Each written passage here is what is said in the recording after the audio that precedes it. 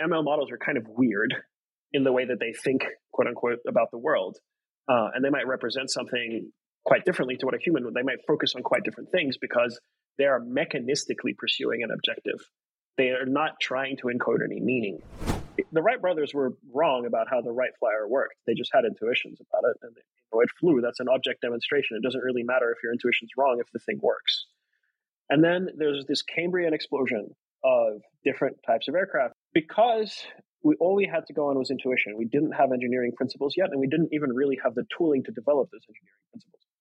That's where we're at today, in my opinion, with machine learning. And one of my favorite things about Kurzweil is I went on the website not long ago, and it was like the 10th anniversary of the singularity is near. And that just, I don't know, that made me laugh.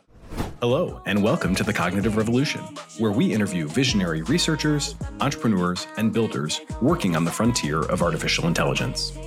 Each week, we'll explore their revolutionary ideas, and together we'll build a picture of how AI technology will transform work, life, and society in the coming years. I'm Nathan Lebenz, joined by my co-host, Eric Torenberg. The Cognitive Revolution podcast is supported by Omniki. Omniki is an omni-channel creative generation platform that lets you launch hundreds of thousands of ad iterations that actually work, customized across all platforms with the click of a button. Omniki combines generative AI and real-time advertising data to generate personalized experiences at scale. Anton Troynikov is a co-founder of Chroma, the AI-native open-source embedding database. In the midst of an AI gold rush, Anton is selling shovels. Embeddings, for any who don't know, are numerical representations, generally speaking, a single vector, or simply put, a list of numbers, that encode an input. That could be text, an image, an audio file, or even a DNA sequence or protein structure, into a lower dimensional latent space. The embedding process is itself learned, such that semantically similar inputs cluster together in latent space, and the resulting embeddings can be used to compare inputs, to power retrieval systems, and for additional processing. Embeddings are a key piece of a huge number of AI-based projects right now. By embedding a data set, whether it's a user's email history or Google Drive documents, or even a company's entire knowledge base, developers can enable semantic search at runtime and include the most relevant background information in language model context.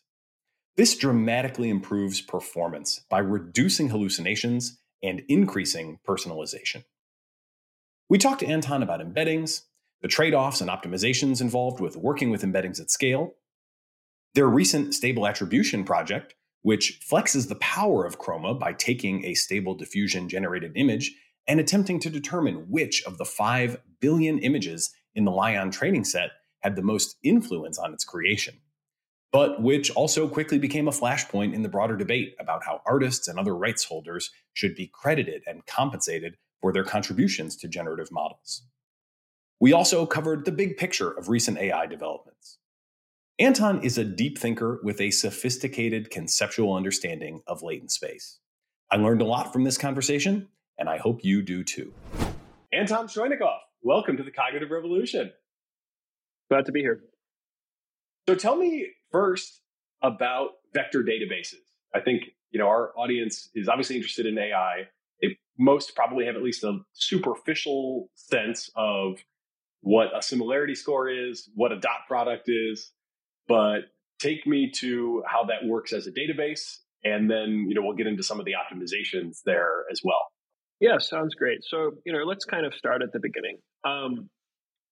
What a vector database allows you to do is if you can represent your data as a vector, it makes it possible to perform geometric operations on your data. So traditional databases have, let's say, algebraic discrete data structures, right? Like a SQL table, you select from where, and it has concrete properties, and it returns exactly that result.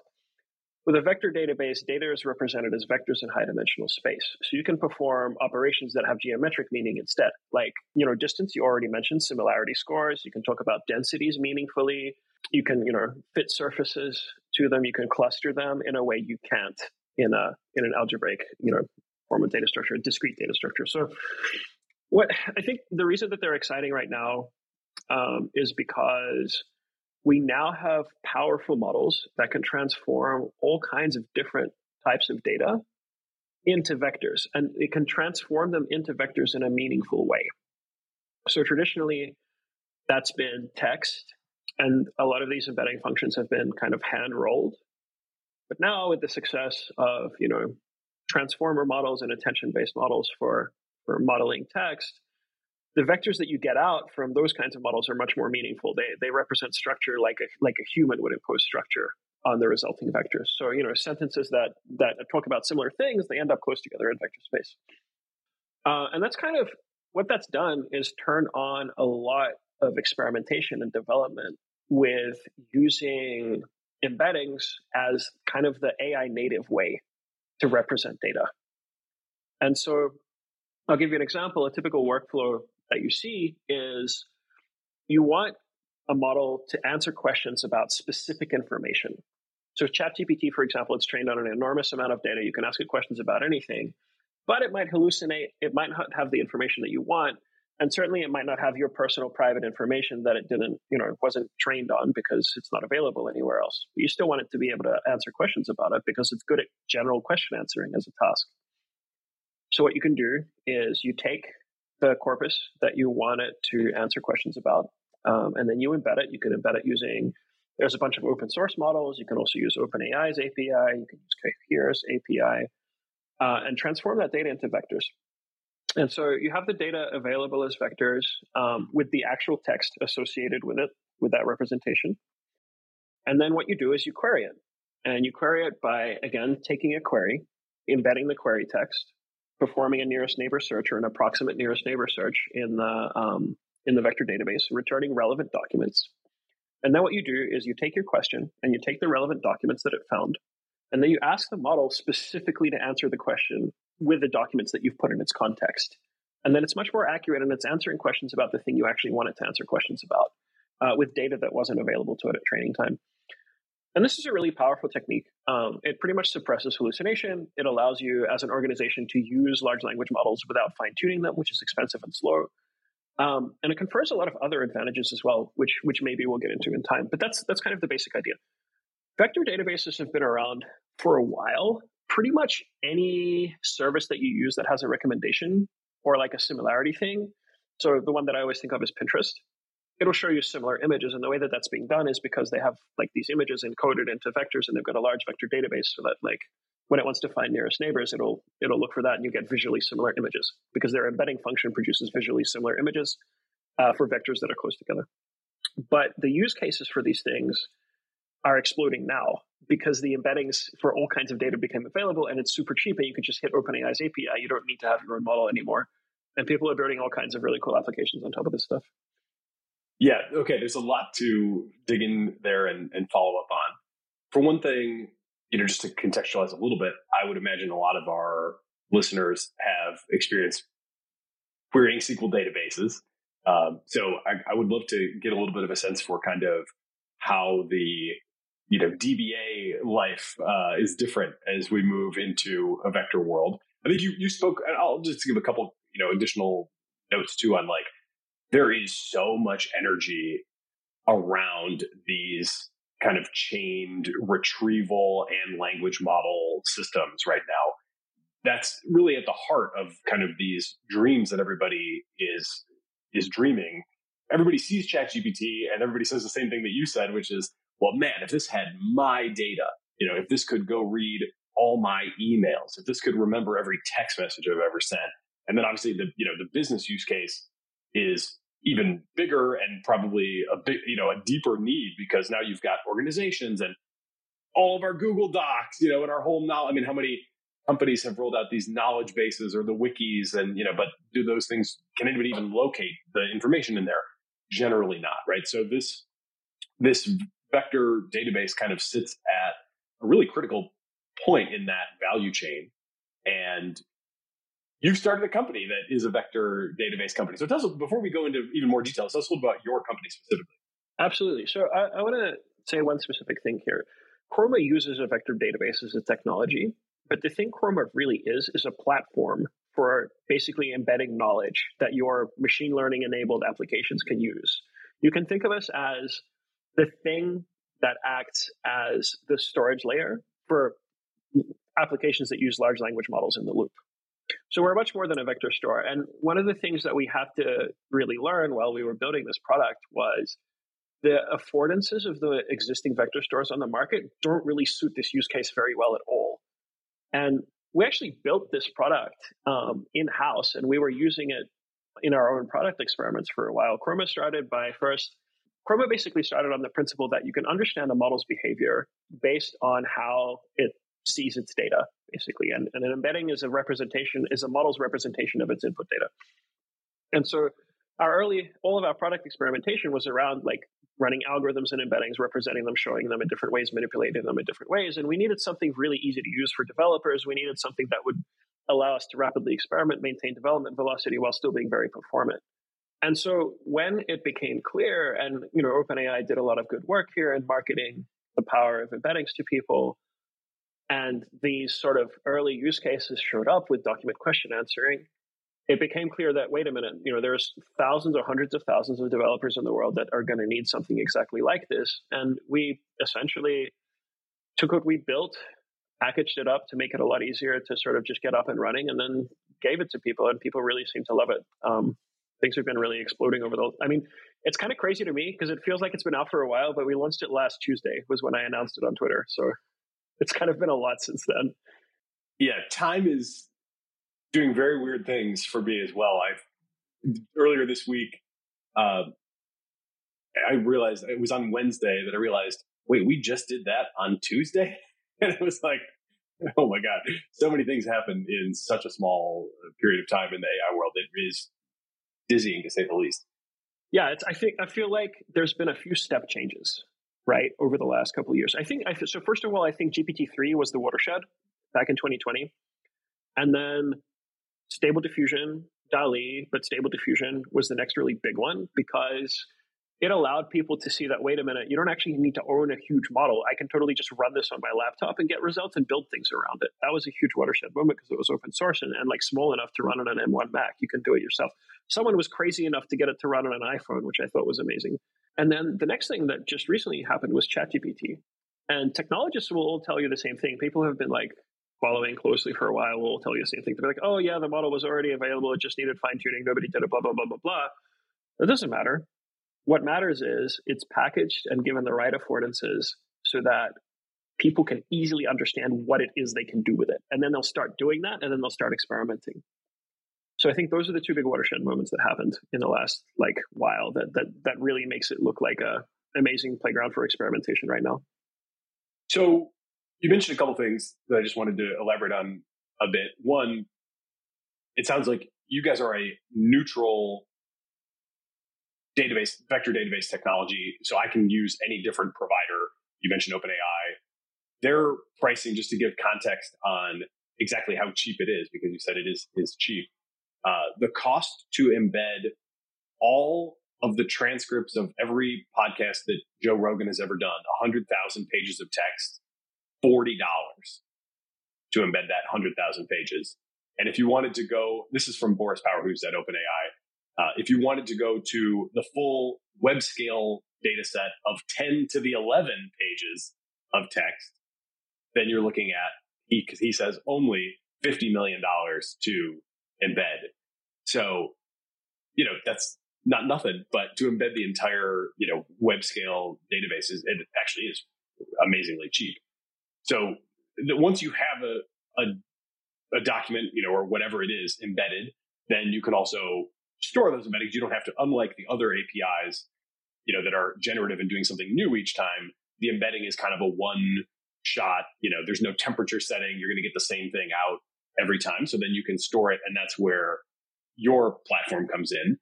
You mentioned that there are some shortcomings of the things that were out there. So what shortcomings did you see and how did you address those in the product that you've built?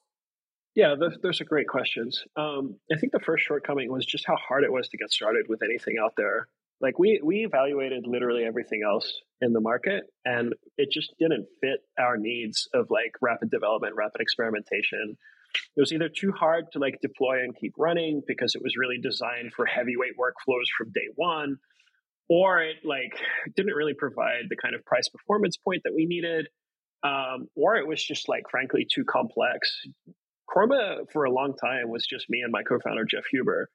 And we couldn't spend like an entire full-time engineer's worth of work just running the vector store part. We needed something else. And the other thing is we found the abstractions were pretty wrong. So, there was also like a bunch of missing features, which we just couldn't figure out why they were missing. We just implemented them. There was a bunch of other things too, which kind of made it obvious that the affordances here were wrong. Like none of the other products on the market are really like AI native.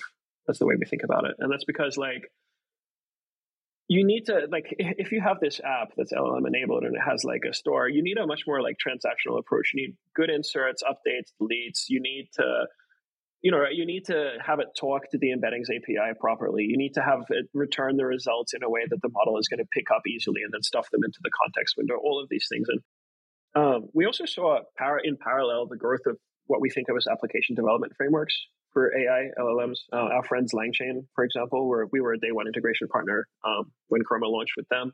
Like we saw that, okay, the thing that we build has to actually fit what people are doing. It shouldn't fit this like abstract idea of vector database. It needs to be an app development platform.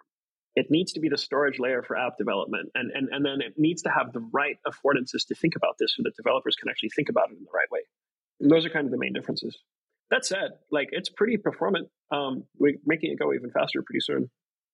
Pre-AI, what were the main use cases for vector databases that people had built all these other things for?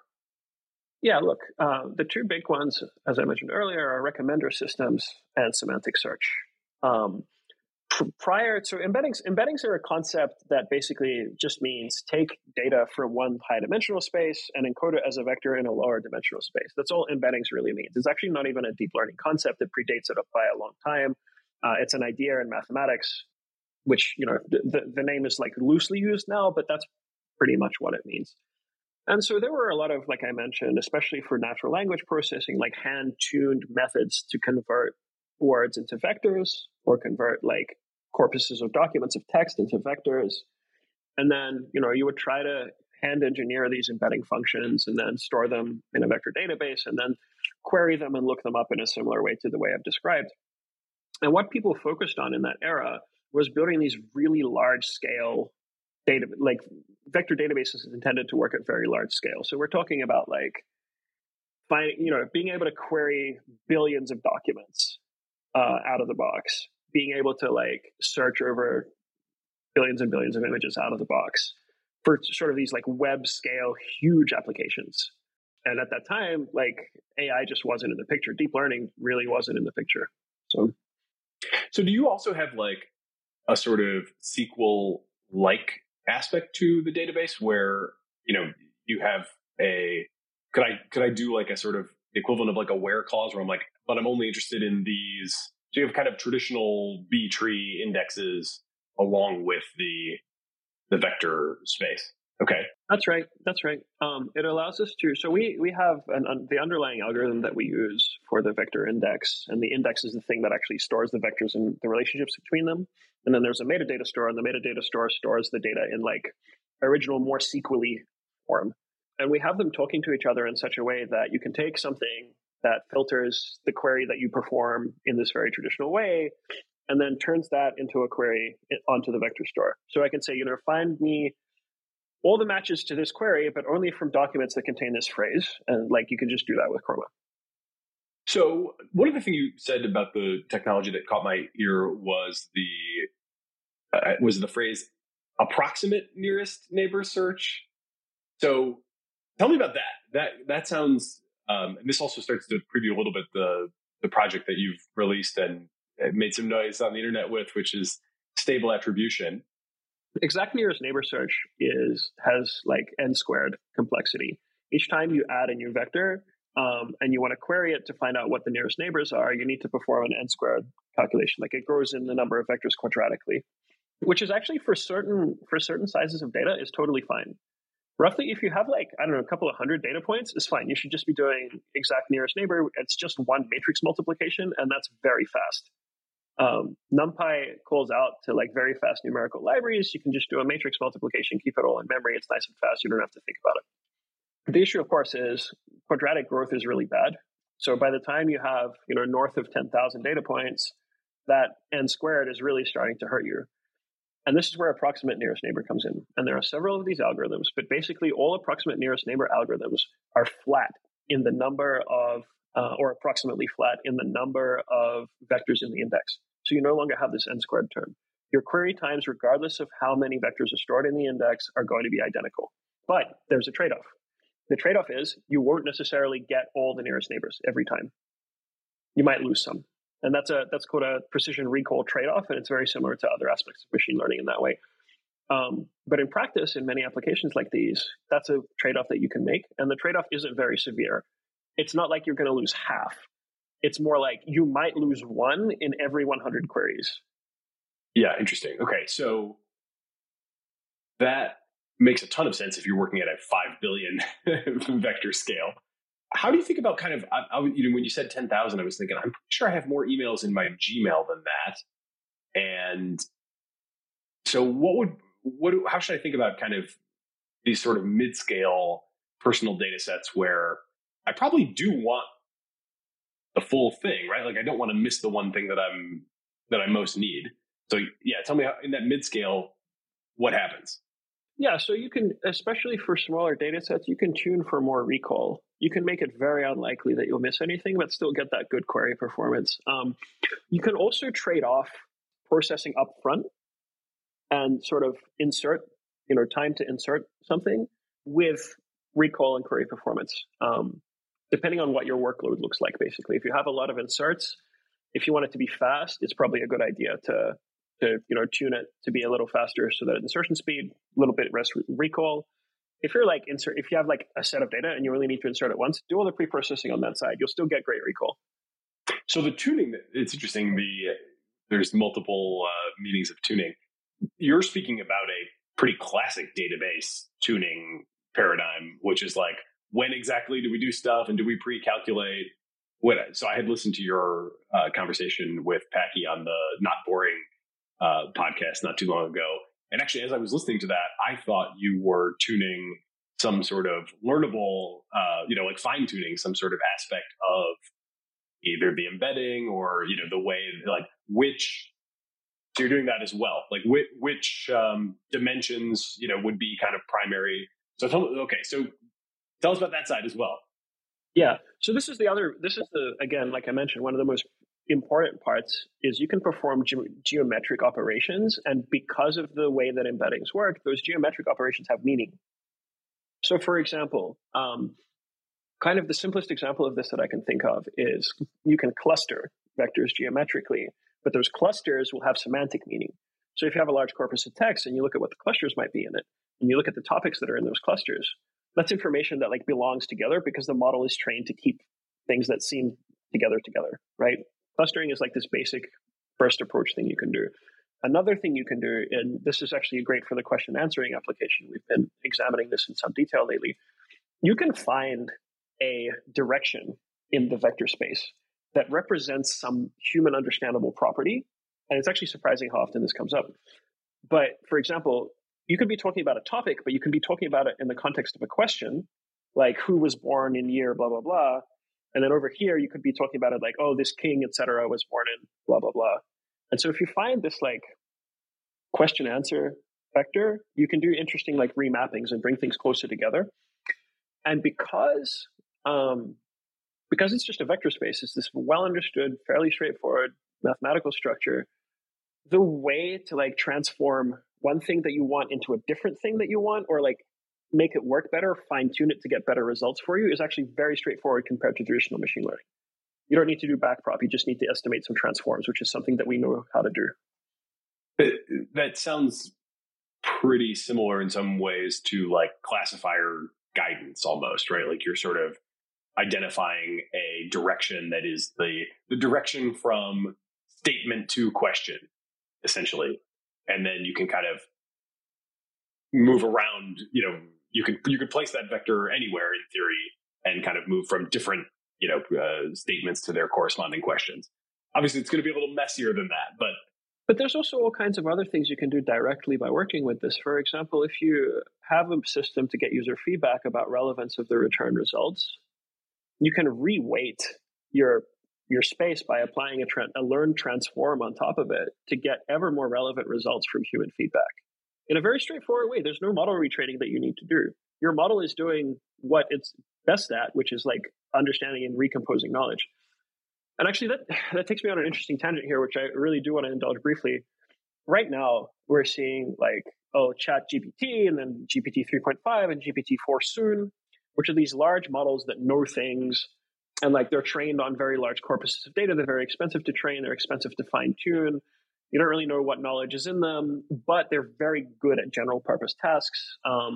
They are, they can do all kinds of tasks efficiently for you with like zero shot learning or like multi-stage prompting. And I think those models are going to be around. I think they'll continue to be there because they're such great, they're almost like utilities, really. But on the other side, I think what we're going to see is these smaller, leaner models, which are actually trained to find and compose knowledge in response to queries rather than store knowledge in their own weights. And we've seen early signs of that. There's a paper called Retro, or there's a system called Retro. It's from Meta. Or is it from Meta? I think it's from DeepMind. Sorry, I misspoke. Where they trained a model to do exactly the sort of stuff we're talking about. They trained it, instead of sort of storing in knowledge in its weights, they trained it in such a way that it has to search for knowledge in this data bank. It can't get knowledge from anywhere else except in this data bank. I think that's one direction in the future. And we're starting to see the very first stages of that happening right now. And the sort of stuff we're building with Chroma really enables that. So those transforms that you described, those are just like one layer, like you're basically just learning one additional vector. For a while, there's been folk wisdom, and it's actually even in the OpenAI cookbooks. There's been this folk wisdom that a linear transform, which is just a matrix multiplication, is enough to transform one embedding space into another embedding space as long as the semantics are like broadly the same. And there was recently another paper about this where they demonstrated that empirically, models tend to learn the same representations of the same thing. So mapping between them is a straightforward operation. And that kind of means that that's very promising for being able to do things like that and integrate it really well with what we're building. Like relative representations, is that the paper you have in mind? Or I think so, yes. Yeah, that was a fascinating one. You see these kind of, obviously it's a higher dimension than projected back down to an even lower dimension for visualization, but you see these kind of shapes where you're like, oh wow, that's very strikingly the same subject to a rotation or, a dilation or whatever. I thought that was a pretty awesome, the clarity that they achieved in demonstrating that I thought was pretty cool. It was great empirical work. And honestly, I think more machine learning research needs to take that empirical approach. I think machine learning people need to take more cues from biologists and really observe what's going on first. There's one extra interesting thing about, you brought it up just now. You saw how these embeddings seem to be invariant to rotations or scaling, right?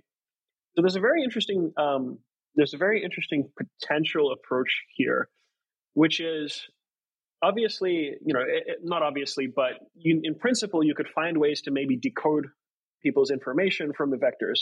So if you're a provider of, say, cloud vector storage or something, and people are sending you their data, it might be a risk of you being able to read that, and people don't want to know that. But most of the operations that you perform in vector space are, like you mentioned, invariant to translation, rotation, and scaling.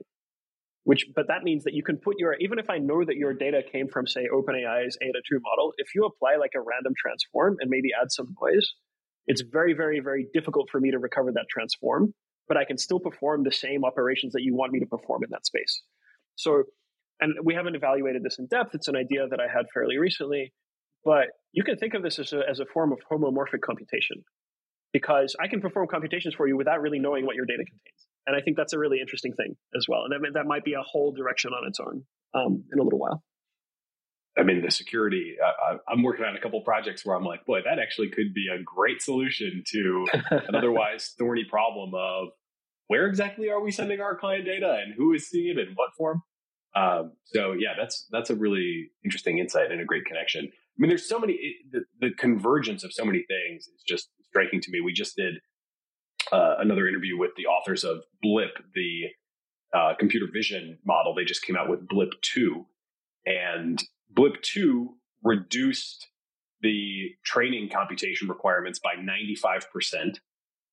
They were able to train the whole thing on a single machine in under 10 days.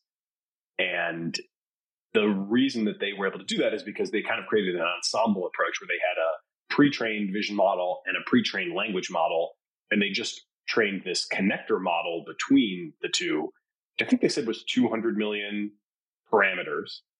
And what it predicts are text embeddings that are derived from the images. And so then they're able to inject this representation of the image, skipping the embedding layer, just going straight to injecting the embeddings as kind of a prefix to the prompt in a way that is, well, the thing that I thought was kind of most fascinating about that is they're accessing a part of that embedding space that no text could in fact access. We talked quite a bit about, like, is there any way to sort of reverse that to, like, what text would you have had to put in to get those embeddings? And they were like, yeah, there's really no text that would create similar embeddings. We're just finding these, kind of weird spaces, but the language model knows what to do with it.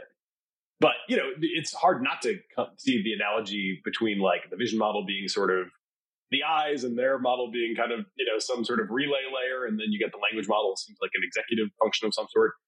You're kind of doing a similar thing, right? Like, you're connecting.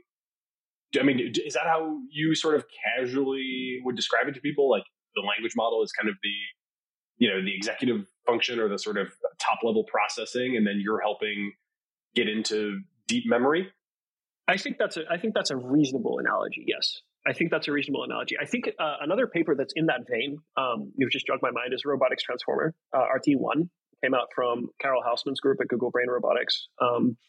And what they do is, they have like a perception subsystem that sits on top of everything. And then they have this planner, and the planner just basically learns from these multi-head embeddings to, like, output plans and actions. It's really, really cool. It's kind of similar to the system that you described. It's all coming together pretty fast. It's really an interesting time to be working. I think that there's also just untapped veins of research here. The reason, we noticed this very early on, even before we started Chroma, that the incentives between, let's say, academic ML AI research and industrial academic AI research, and I don't mean universities versus like industrial research labs, because they're mostly doing similar work now. I mean more like the sort of work that production machine learning deployments are interested in versus the sort of work that maybe pushes you towards AGI is fundamentally different. And one of those big differences is in academic research, there are accepted community benchmarks, and your aim as a scientist is to demonstrate the performance of your model on these accepted benchmarks, right? But the benchmarks are static. Whereas in the real world, the data is always changing. And, questions of like, should I train my model? What do I train it on? Is it working better or worse? Monitoring it, measuring it are of much more salience than demonstrating performance on benchmarks. And kind of, we founded Chroma with that observation in mind, that there's actually a lot we can do and mine some of these rich veins of research if we just focused on them in the first place. Going back to nearest, approximate nearest neighbors, we talked about kind of various tunings you can do where you can kind of pre-compute some stuff depending on your workload, where you can learn these transforms to get more and more relevant over time. Do I still have to worry if I'm doing that there's some sort of systematic blind spot in my system? Like if I'm, it's just to start to bridge to stable attribution, if you've applied all these techniques and I upload, an image that I got out of Stable Diffusion, is there any way that we could start to assess like whether or not there's some sort of systematic bias there, or is there some part of the latent space that's like, being kind of unfairly not brought to the fore in the attribution? I think so. And actually, again, there's an experimental feature we're deploying into Chroma very shortly, which will tell you the relevance of what's been retrieved. So you can actually do something about it. You probably know there's like a two-step retrieval process as well. It's called hide, where instead of just embedding your query, what you do is you send your query to a language model, you let it hallucinate whatever it wants, a response, but it looks more like a response. Then you embed that and do the query. But it's expensive. It's expensive to do two large language model calls. We did some napkin math not long ago, and we figured out that, for example, one company who we've been talking to, if they did it even the vanilla way, it would be hundreds of thousands of dollars per week, right? So reducing the cost of this is actually really important. And so what we realized pretty quickly was we could make this hide approach more efficient if we could algorithmically figure out when the results would be relevant or not. And so we're deploying that very shortly. And it's a very general idea that I think people will also integrate into their sort of app development flow. Again, because all this stuff is geometric and nicely continuous, we give you a probability instead of just a threshold yes or no. So yeah, but again, pretty much everything we're talking about, more research, more work needs to be done. Give us the brief overview of stable attribution, and then those who want to go deeper on that topic specifically, definitely recommend the show that you did with Packy on the Not Boring podcast feed. But give us the kind of short overview, and then I have some questions that you didn't get to cover on that conversation. Absolutely. So the short version is fairly straightforward. We saw a need and a possible technical approach to figuring out, or at least starting to figure out, how images in Stable Diffusion's training set influence particular generations that are created. And the way that we did that is by doing by extracting various information, both about just similar images to a given generation, the training set, but then also figuring out what the right similarity is. And the reason we took this approach is, again, because there are optimal approaches, but they are all computationally intractable. For example, one more optimal or more principled way to do this might be to remove examples one by one until retrain the model every single time until the image has gone far enough away. You say, okay, those images influence the most. But of course, every training run of Stable Diffusion costs about $160,000. So it's computationally infeasible. We found a different approach. We think it's principled, and we applied that. And we leveraged other, various properties of how diffusion actually works alongside similarity and latent space. We construct what we think is a principled similarity metric and go from there. Cool. So give us just a little bit more of the principles behind it, at least, and then I'll get into a couple of questions. Yeah. So assuming the audience here knows basically about how latent diffusion models work, they're trained in their training set. They have image text pairs, and they're trained to reproduce the same encoded latent as the training example through the diffusion process. They're trained by iteratively adding noise to the training example's latent vector representation, and then training a network that reverses that noise. And what's great about it, what's actually the big breakthrough, is this is very efficient, both in terms of how much data is used by each dimension in the vector, but also because you can train in parallel each denoising step. That's the big thing. So, there's a few parts to this. The starting point is okay, well, given that the model's training objective is minimized if it can exactly reproduce the latents of all of its training examples, and because we know that the latent space is continuous and smooth by definition, because that's how backprop works, you have to be that, then it's not unreasonable to say that training examples that are near the generation in latent space in some way are influential to the output of that generation. So that's where we started from. We took a look. We found out a bunch of interesting stuff. We found that, for example, there was a bunch of papers that demonstrated that actually Stable Diffusion totally can reproduce exactly or very close to examples in its training set, which people denied for a long time. I don't know why. Now they tell me oh, you can reproduce a tiny number of examples. That's not what you were saying before. But anyway, we found that noise in the training set is definitely something quite interesting here, because the clip representation of images and text might differ for a given example. And you can imagine why. The same image might have a lot of different captions, even in different languages. And then a lot of the data is just noisy. So we took that into account.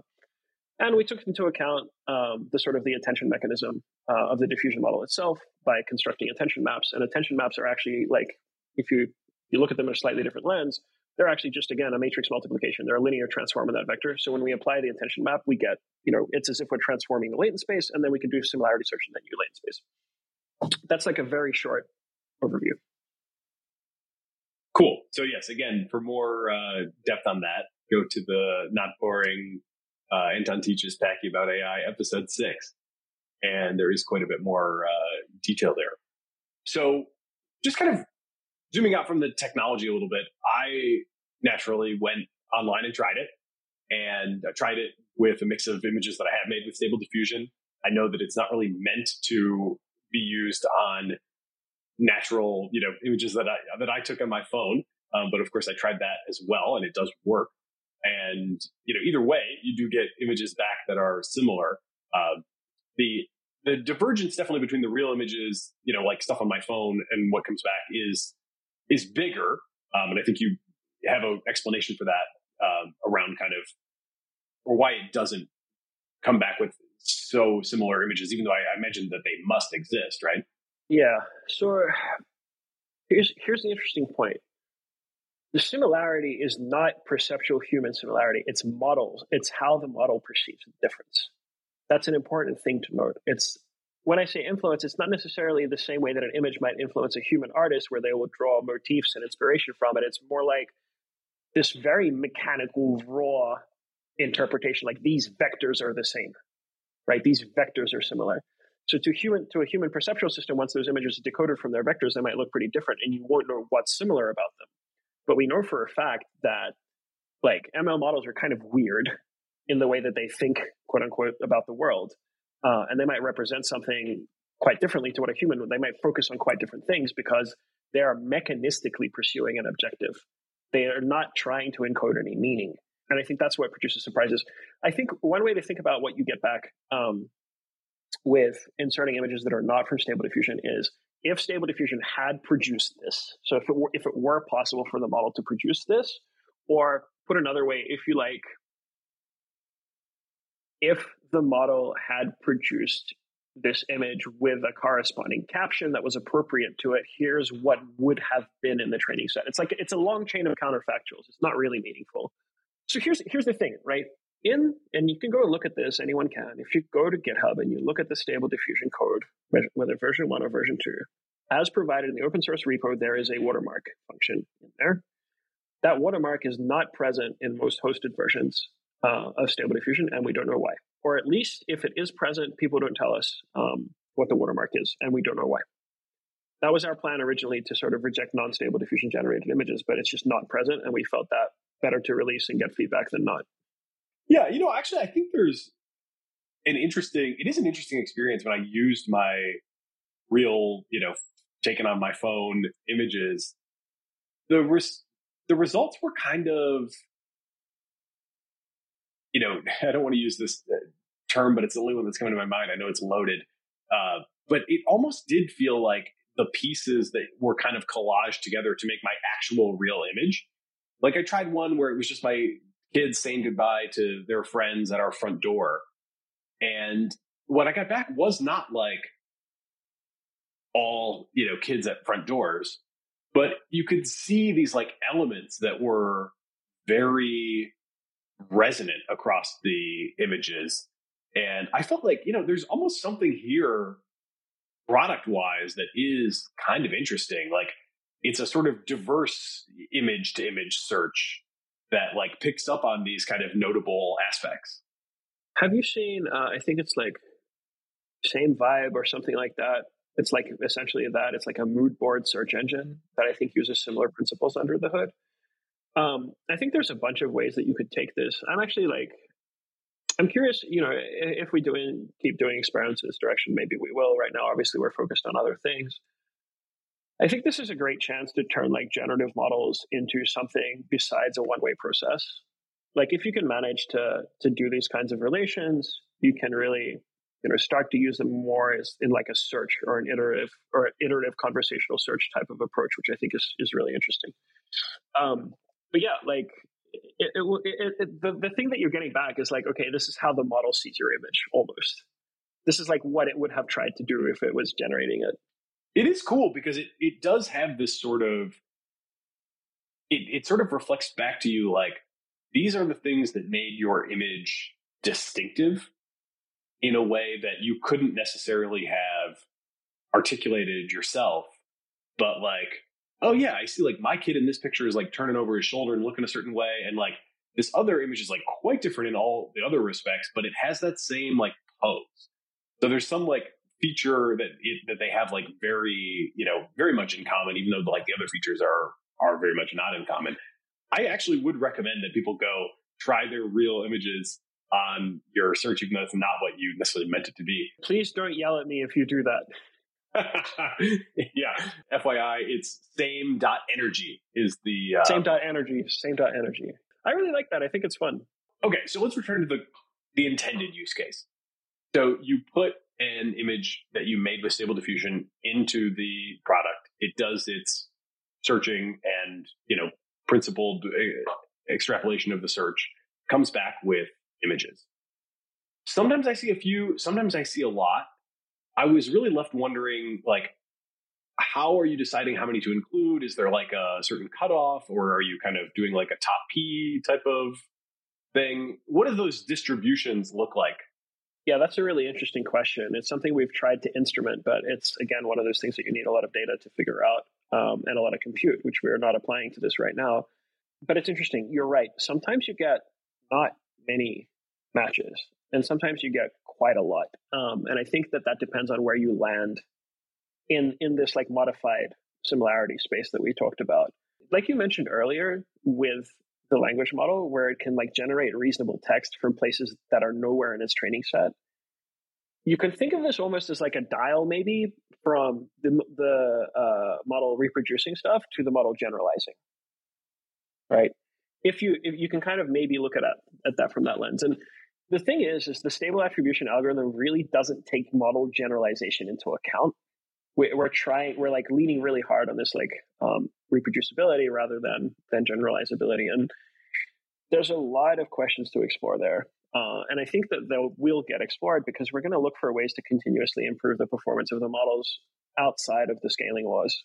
Although a lot of the labs who have the most compute, they will keep pushing on the scaling laws. The labs who are looking to just do something interesting, or even at the product level, people are looking to do something interesting, they will experiment with stuff like this and be like, oh, okay, I noticed that like this part of the generative space doesn't have much in it, but people are asking for a lot from here. Maybe we should like go out and get stuff that people want from this part of space, and then like get people to actually make images for it. It's an interesting possibility for the future. So when I do get those results, is it fair to say, I think you said this on the Packy show, that everything influences everything in this space, right? Because like everything's involved in gradient descent at some point. So in theory, if you had the kind of fully principled answer, they would all be, infinitesimal, but probably non-zero. Yeah, it's an interesting question. I'm not sure that that's quite right. I don't think that they would necessarily be infinitesimal. I think that different generations will draw from different parts to greater or lesser degrees because of the training objective. Further, things that are further away should naturally not influence the generation from a particular conditioning caption as much as things that are, related to that conditioning caption. I think that's also a pretty interesting question, because one open question is, in what way does generalization actually influence the output?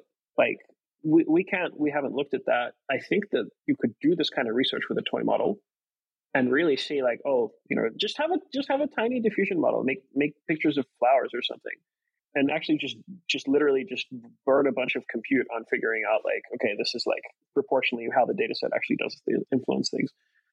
I think there's another really interesting approach here, which you can take with a toy model, which is basically like compare the stable attribution approach with like the gold standard and see how good or bad we actually are. If we had GPU time, we would just do that. And then I'd be like, okay, yeah, everybody was right, this sucks. Or I could be like, oh, actually, no, this is really great, and I have numbers now. But until then, these questions are pretty hard to answer. So in the process that you're running today, does it generate a score for each image that it finds? Like they're ranked, right? Does that have a clear relationship to like the whole? Like do those sum to 1? Or do they sum to anything that what they sum to? I mean, there's some metric in space.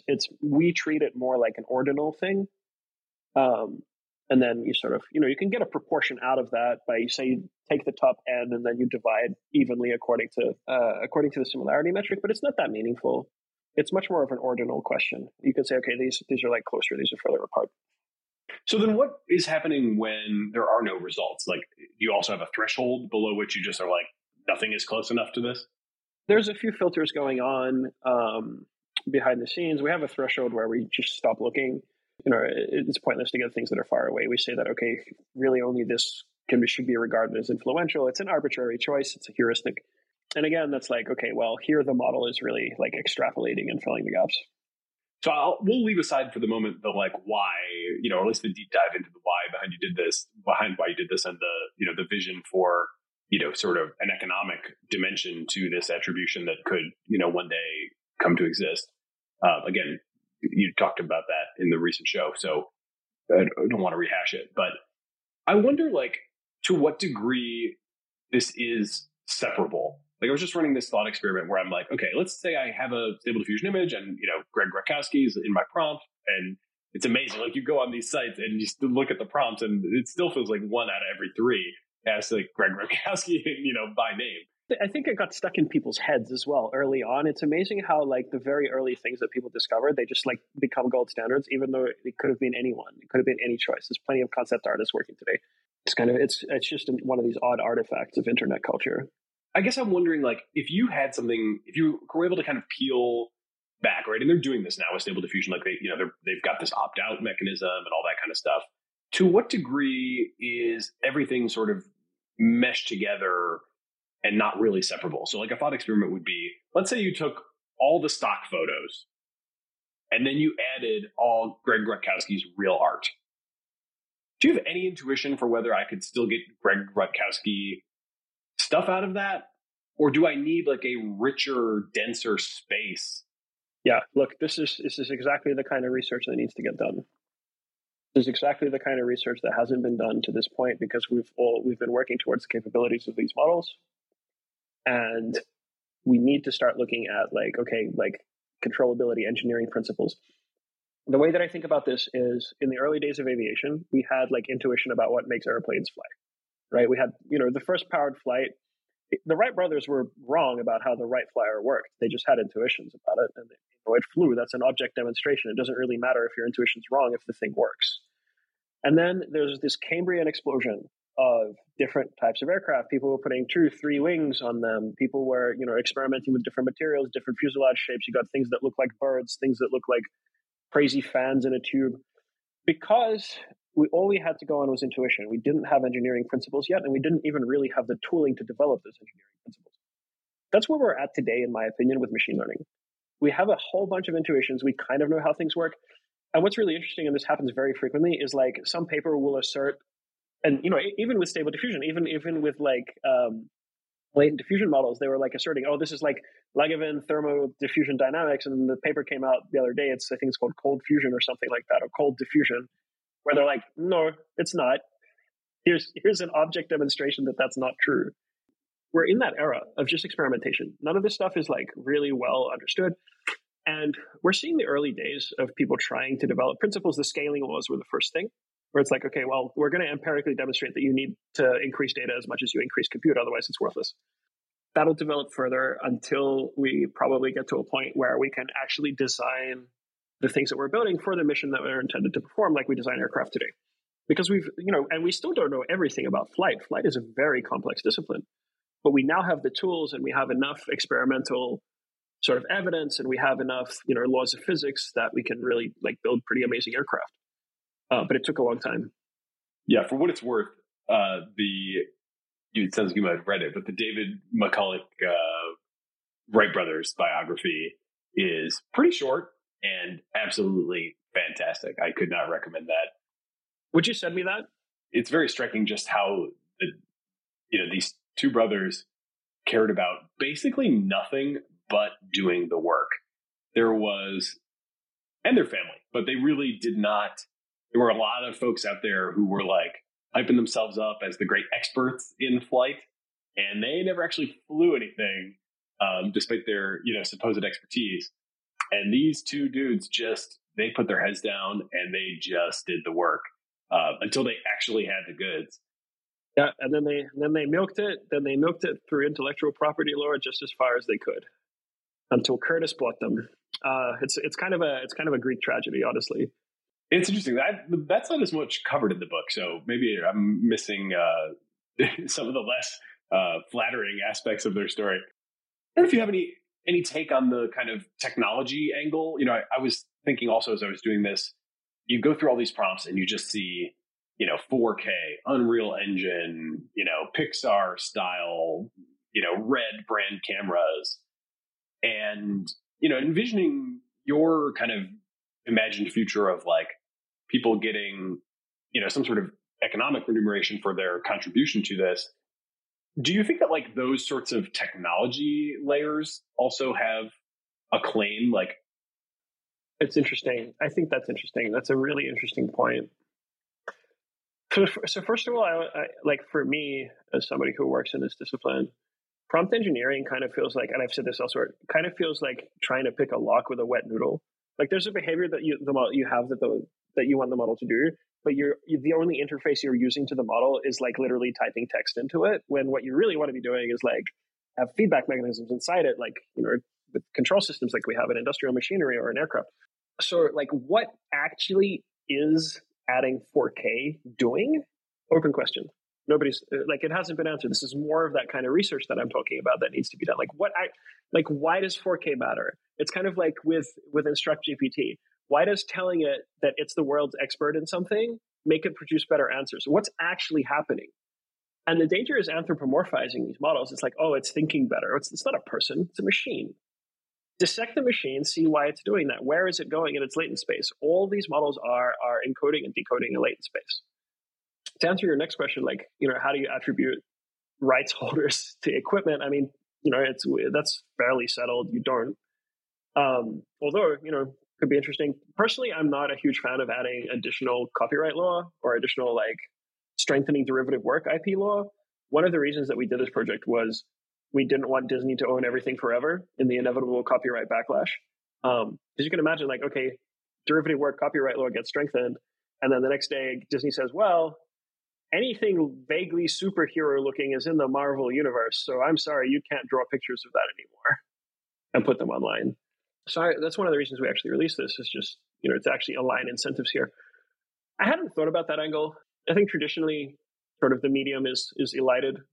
I don't think that people really have claim to images based on the equipment used to capture them. Could be different here. I don't know. I can't say that I have an opinion. Yeah, I don't really either. And it definitely, I would agree. It seems quite settled when it comes to, the photographers own their work and they bought the camera and that's kind of the end of that transaction. But this does feel like it could be different. Certainly just the number of times you see that as you go through the prompts does kind of suggest like, geez, there is something to that is, highly desirable that they've kind of created that, people have a hard time getting without them. So I wouldn't be surprised if the red camera makers attached to something at some point. Look, I think maybe it's something similar to how photographers will share, their equipment. They'll say, this is how I captured this photo, right? They still captured the photo, but there's some credit to the equipment they used, and so that other photographers can learn from them. I don't know. Could be. Yeah, it's a lot of free advertising for them right now as well, so they might not want to opt out. Prompts are like this first, the like 0th stage of like attribution. Like if you're typing Greg Rishkowski, you should probably like credit the guy somehow.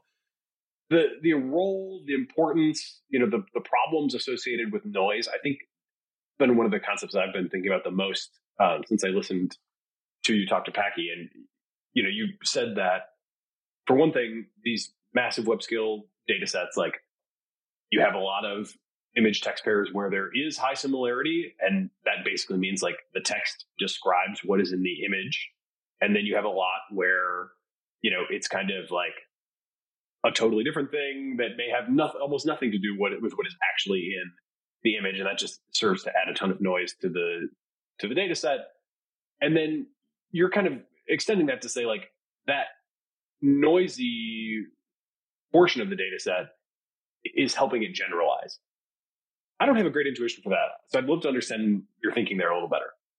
Yeah. So like in, let's say, old school machine learning, even though it's been around since 2015, in the prehistoric times, in the times of our forefathers, one thing that people noticed very early on was that neural networks were very prone to overfitting.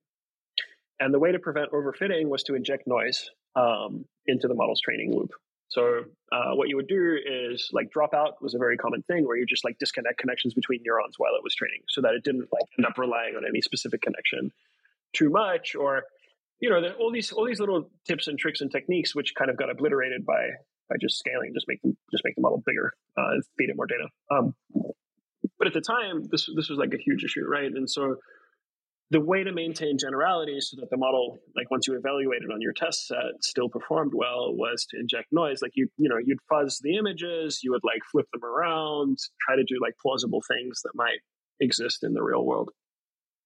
And so that's the analogy that I draw here. Noise seems to lead to generalization in some way. It seems to allow it to, when the text and the image are not very related, it seems to grab something conceptually here from those images. It's like it almost picks like supporting structures out of them without necessarily attaching the associated meaning. That's just an intuition that I have. I can't say for sure that it's real. Another way to look at it is like, you can imagine one image, many captions. It allows the model to come to the same image for many conditions. Right? Imagine you only actually had one image, but you just trained the model on one image with many, many different captions. It would always end up in that image, regardless of what like you put into it. Maybe that's also helping like weight the kinds of generations that you get. Like it suddenly is able to connect one image concept with many textual concepts. Things like that might be helping it. Again, this is exactly the kind of research that needs to be getting done. Well, hopefully I want it to get done. I don't know if other people do. It's a target-rich environment right now, that's for sure. If we go, an hour and I am able to, that's almost like my KPI for this show is how many times I can get our guests to say that research needs to be done. I think we're at like 3, so I'm doing all right today. So just briefly going back to your product with Chroma and the vector database, and you had said at the top, there's all these different kinds of things can be represented as vectors. So we've largely talked about text, which is going to drive this like retrieval future where the AI is going to have seemingly like photographic recall of all of our emails and our interactions and so on. Even better than that, put that information together in a way that actually answers the query that you have, answers the question that you have, or like fits the context that you want it to operate in. So what else is getting embedded these days? Oh boy. I mean, you guys have probably obviously heard of Whisper before. You have a podcast. So yes, Whisper is audio embeddings. Anything, basically any modality that you can stick a neural network onto, and preferably a transformer at this point onto, you can get embeddings from it. So we've got audio already. We've got video. I've been speaking to a couple of people who have been working on that, and it's actually starting to get commercialized too, like video embedding. So you can do like semantic search inside a video. You can be like, find me all the like footage from this party that's actually fun to watch, and it'll just do that for you. So video, and I think it'll keep going. I think that we'll see over in robotics, for example, like chains of actions are also embeddable. Like, oh, the person like performed this task. That's embeddable.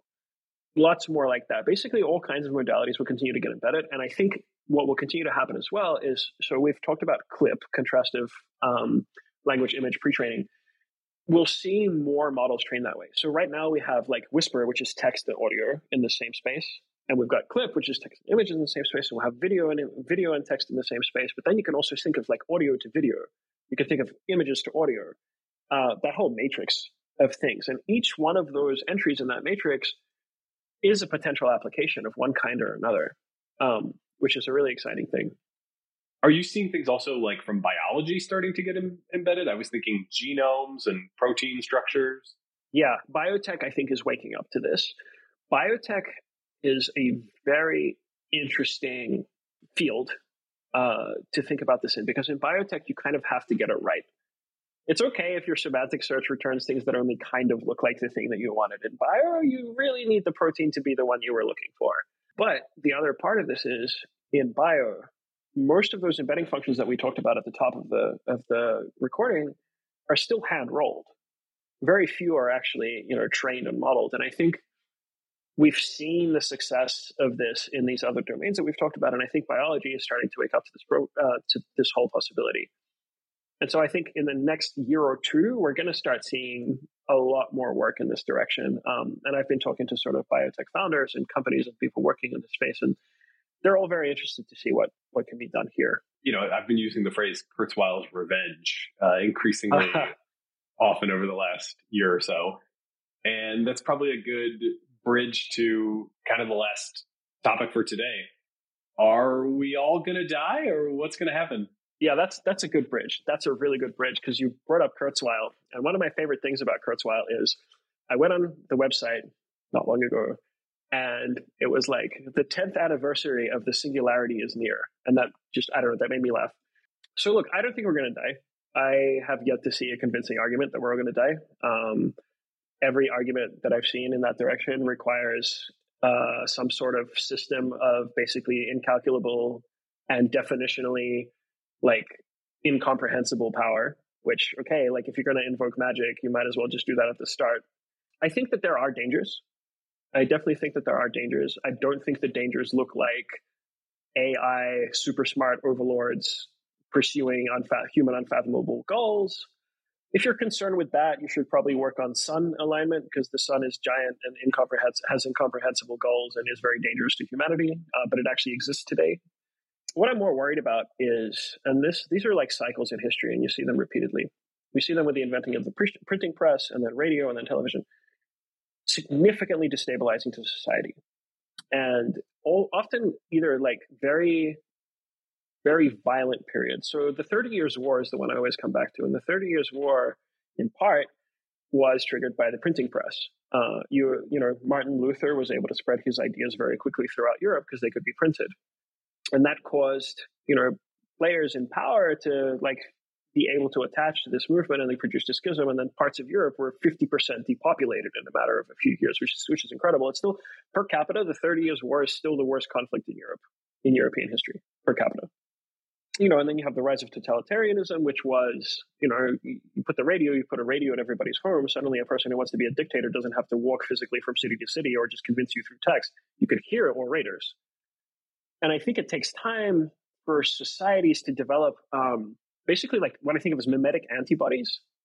Like I think if someone heard like Hitler ranting on the radio today, they'd be like, damn, this guy's crazy. Although, we do have that. There's a few people who are still pretty persuasive. But it takes time. And there's also this bizarre thing that occurred in my lifetime, which still deeply confuses me. Back when the web first came out, everybody kind of knew not to trust it because people were like, oh, anyone can put anything on there. Like, don't trust anything you read on the web. Like, people can just lie. And that has never changed. Like, you can just still go on the internet and lie. And there's like that famous meme macro. But people seem to have regressed. People like seem to believe what they read online more readily now. And it's almost because it got legitimized as an information distribution mechanism that people like lost that immunity. And the reason that I bring this up in the context of AI is because like you can imagine very concrete use cases for even something like ChatGPT, where you can have like finely targeted down to the individual propaganda. We've seen the success of like social media in doing this, like ad targeting being able to be really mobilizing for like elections in the United States and in other countries. I think at the point where you can like create text that's individually targeted and kind of like start hacking people's actual preferences to get them to vote for you or to like incite violence or any number of things, that's kind of dangerous. But it's not the AI, it's the people running the AI. There's another interesting thing, which I've been speaking to a few people about, and I'll sort of mention in the abstract, which is like, there are dangerous things in the world which are still gate kept because the knowledge of how to do those dangerous things is very difficult to come by. But if you have this like reasoning machine in your pocket, you don't have to be smart anymore. You can ask the smart reasoning machine that you have to do the dangerous thing. And so that's another real possibility. I called it a knowledge capability somewhere. And I've been trying to get ChatGPT to tell me how to make a neutron initiator, which is a classified component of a hydrogen bomb. It won't do it. These things never let me get my work done. These are things that are more worrying. And then these are just the things we can see. I think the destabilizing effects of new media technologies are always unexpected as well. And I think we're in a very early stage, so we need to kind of be vigilant about this stuff. I think that's kind of the perspective. I don't think we're going to die, but I think it might be a dangerous and in the sort of the cursed sense of interesting times. Yeah, that seems to me, and that's kind of why we called this show The Cognitive Revolution. That seems to me kind of baked in at this point. From my survey of the AI landscape, we've talked from a couple different angles about how kind of the same architectures are working for everything. All this progress is happening in parallel.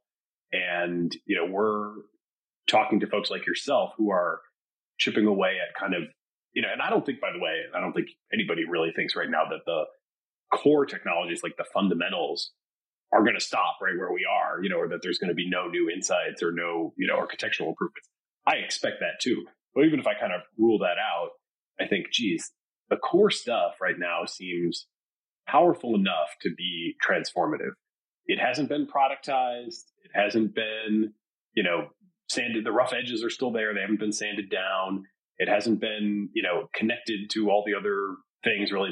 New Bing, I'm still on the wait list, for God's sake. You missed the fun part. I know. Well, yeah, for better or worse. But these things are all going to happen, right? And so the impact, to me, seems like pretty baked in. I think we're in for a wild ride that we're really not ready for. I don't think there's ever been a time in history where someone's been like, okay, guys, get ready. We're going to press this button and everything's going to change. But I think that actually speaks to our resilience as a species. That's still literally true. Every single time that's happened, we've come through it. And, some people take the perspective that this is a unique risk. I think that the actual risks that exist rhyme pretty strongly with other times we faced them. So I put that not in general as like a statement like, oh, we'll be fine. We've always been fine before. It's like, no, I think we'll be fine because the actual risk we're facing rhyme with risks we have actually faced before. The way what you put right now, I think, is actually a good point, and people working in, like, broadly speaking, the realm of AI and AI safety. The sort of the consensus is even if we stopped training and developing new models today, we would keep finding new uses for the models we have today. Like if you see how people experiment GPT-3 and 3.5, like discovering that you could ask it to think step by step makes the answers better didn't require training a new model. You just literally like, oh, this thing can do that. They call it a capabilities overhang if you're in this sort of safety space. So yeah, we could literally stop training right now and still not know everything we can do already. Yeah, there's a lot of the capabilities overhang is vast. I'm really uncertain whether or not we're all going to die, but I definitely don't rule it out. And I'd like to hear your kind of response to, I'll just give kind of a superficial, like high level version of it. But I would say, if there's like a canonical argument at this point, I would say it's probably Ajaya Katra's post, which is called "Without Specific Countermeasures, the Most Likely Path to AGI Likely Ends in Disaster." Could you also link me to that post after this chat? I genuinely read a lot of this literature. I read Eliezer's thing, AI Doom. I've read. I think people are always surprised by how much less wrong I've read and how much alignment forum I've read given what my position actually is. I'd be curious to read that, but what is the argument that is advanced there?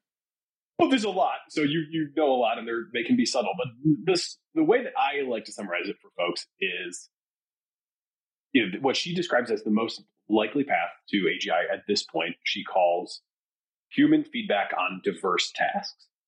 So kind of a generalization of the reinforcement learning from human feedback to more and more different kinds of tasks and, likely multimodal, types of tasks. The challenge that she sees that does seem to me really hard to dismiss, not to say that I'm like sure that it plays out this way, but I really can't see a great reason why I should be confident that it won't, is just simply that we are not reliable raters. The people doing the evaluation have these flaws. And, we know from kind of the heuristics and biases literature, the cognitive. We know that people are flawed. In fact, there's Richard Ngo from OpenAI has this great paper called Alignment from a Deep Learning Perspective. And he brings up a lot of these great examples, actually. He brings up examples where like the model actually fools the human rater because it looks like it's performing a task on camera, but it's actually just faking it. So yeah, okay, so far so good. At some point, it seems like, these models are getting pretty smart already, right? Like they have increasingly it's like now in debate whether or not they have, effective theory of mind, so on and so forth. It seems like it's not too much of a stretch to get to a point where the models will maximize their feedback score by not being straightforwardly, truthfully, honestly doing the task, but instead start to develop a model of, well, here's what reality is, but here's what this person is likely to give me a score for.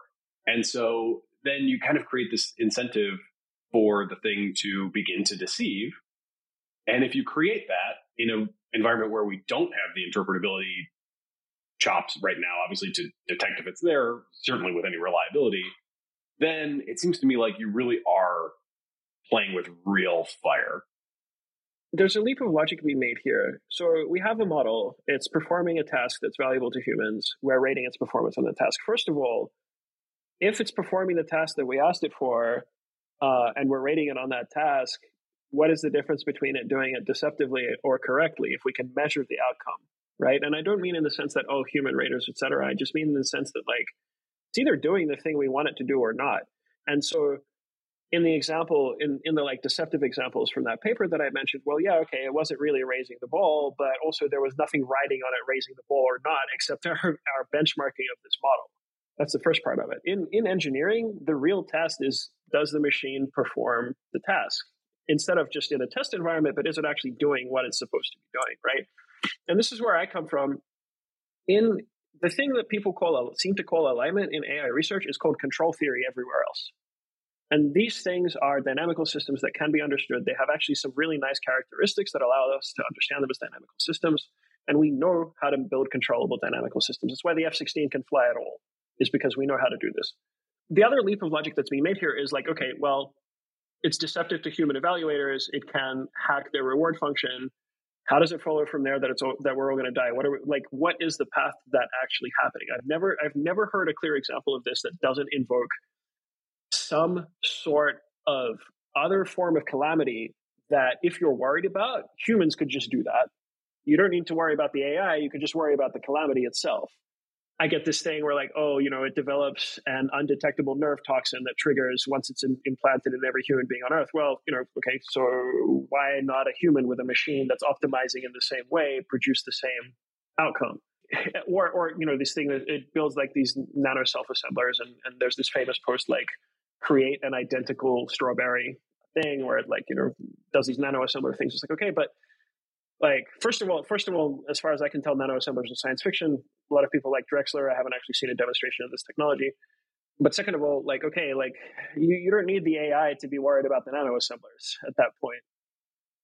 So it's like not clear to me that an AI that, okay, is like reward hacked some humans is any more dangerous than an out of control bulldozer. Like, we know how to deal with this stuff. We ought to think about it in those terms. I think the real danger here is anthropomorphizing the system and saying, no, it's like, it's thinking, it has goals. It doesn't have any goals. It's a computer system. It can be anthropomorphized to have goals, but concretely it's doing matrix multiplications and applying nonlinearities to them. And that's a system that's a nonlinear dynamical system that's continuous and differentiable, and we know how to deal with those. It just doesn't strike me as a credible argument. It only strikes me as a worrying argument when you start to turn these machines into people. Well, I worry about the whole spectrum, and I get ambivalent on this in the classical sense of having strong feelings both ways. Like I love working with all the AI technology. I love studying it. I'm super excited about the upside. I do, when you talk about like, what about just like a bad actor with an AI? That's very much, I think, of concern, no doubt. There's a project out there right now called, I forget exactly what it's called, but it's basically text to regulatory RNA sequence, which starts to sound pretty insane. I asked a model one time to write some hard science fiction based on that premise, and it got me to some pretty strange places pretty quick. Obviously, we have so much time, we can only go so deep on this today. There's one canonical example of that, right? There was that famous paper where they asked it to produce effective pharmaceuticals, and then they turned the reward function around and just started producing deadly poisons almost immediately. Like, that stuff is more concerning. Ultimately, in order to kill us all, whatever does that has to obey physical law. It's a large leap for me in the physical world, especially, and I think this comes from my background as a roboticist, in that it's really hard to do things. It's a lot easier to do things with information than it is to do anything in the physical world, regardless of how often people analogize things like, oh, DNA is just like binary encoding, or it's like CRISPR is like programming biology. It's not really like that in the real world at all. to give another analogy, right? Like anyone can make sarin gas. The problem with sarin gas is not making it; it's deploying it. It's getting it into places. That's why we don't have constant sarin gas attacks. Like whatever this thing is that's supposedly going to kill all of us has to be able to act in the physical world in a way that I just like haven't seen any system capable of doing yet. Well, I hope I never meet a robot that has the regard for me that New Bing has had for some of its early users. That I can say for sure. So we're running out of time. I would love to check back in, at some point down the line and see how both your company is developing, whether or not you've continued this stable attribution project, and we can also check in again on how much existential confidence or nervousness we have. But a couple just real quick hitters to close us out today. One, AI tools in your life. What are you using? What has changed your workflow? What do you recommend? Yeah, ChatGPT has sped up my programming work a whole bunch because whenever I work with an unfamiliar library or get a weird bug, I ask ChatGPT. Sometimes it hallucinates stuff, but at least helps me look in the right direction. I use like coding assistants. I've been using Copilot. I recently tried Codemium. Both pretty good. Definitely sped me up as an engineer, mostly because like I no longer have to like Google or go to Stack Overflow or look for documentation of stuff that I'm unfamiliar with. And what that means is it's not replacing me as a programmer. It's getting the things that I really don't know how to do out of my way so that I can focus on the things that I'm actually really good at. That's been a huge, huge productivity boost. Yeah, I think that's really the main ones that I'm using today. Also recommend Replit and their Ghostwriter and Ghostwriter chat. Yeah. Pretty cool. We really like Replit at Chroma. Okay, quick hitter number 2. Hypothetical scenario. If 1 million people already had a Neuralink implant and it would allow you to type as quickly as you can think, in other words, you now have thought to text, would you get one? I think, and I've thought about this, I think if we end up living in a society where somebody makes me implant a computer in my head, or it's like socially unacceptable to not implant a computer in my head, I'm going into the woods. So that's a no. You're a no on... It's a strong no. Listen, I've seen how software is written. I don't want it anywhere near my brain. Yeah, it's wild. I do think, I kind of expect to see that day. I used to think my grandparents, who were born around 1930, and my grandmother's still alive. She's going to be 90 this year. I used to think that they saw way more change in their lifetimes than we ever would, and that perspective has started to change recently. And now I'm like, yeah, maybe I better be getting emotionally prepared to have a hole in my head and a little implant. Look, I know what's going to happen here. What's going to happen here is I'm going to have some neurodegenerative disease when I'm like 85 years old, and they'll be like, install Neuralink and it just fixes you. And I'll be like, God damn it. Remember when I went on that podcast? You'll remember it after they do the implant. That's when exactly. That's when you'll have the memory. That'll be the real tragedy, I think. You're right. All right, last one. You're not so concerned about the doom scenarios, but give us your big picture hopes, positive hopes for, and also to the degree that you have them, downside fears for AI for the rest of this decade. Yeah, I think that's a really good way of framing some things. So one of the problems that we faced historically as a species is the thing that we talked about earlier, where nobody tells us, like, we're going to push a button and everything's going to change. But I think AI gives us the possibility of having tools that allow us to rapidly adapt to our situation. And kind of the fundamental thing that humans have going for us is our adaptability. So a prosthesis, an extra tool that allows us to adapt even faster, makes it easier for us to deal with problems as they emerge. It actually could make us safer in the long run.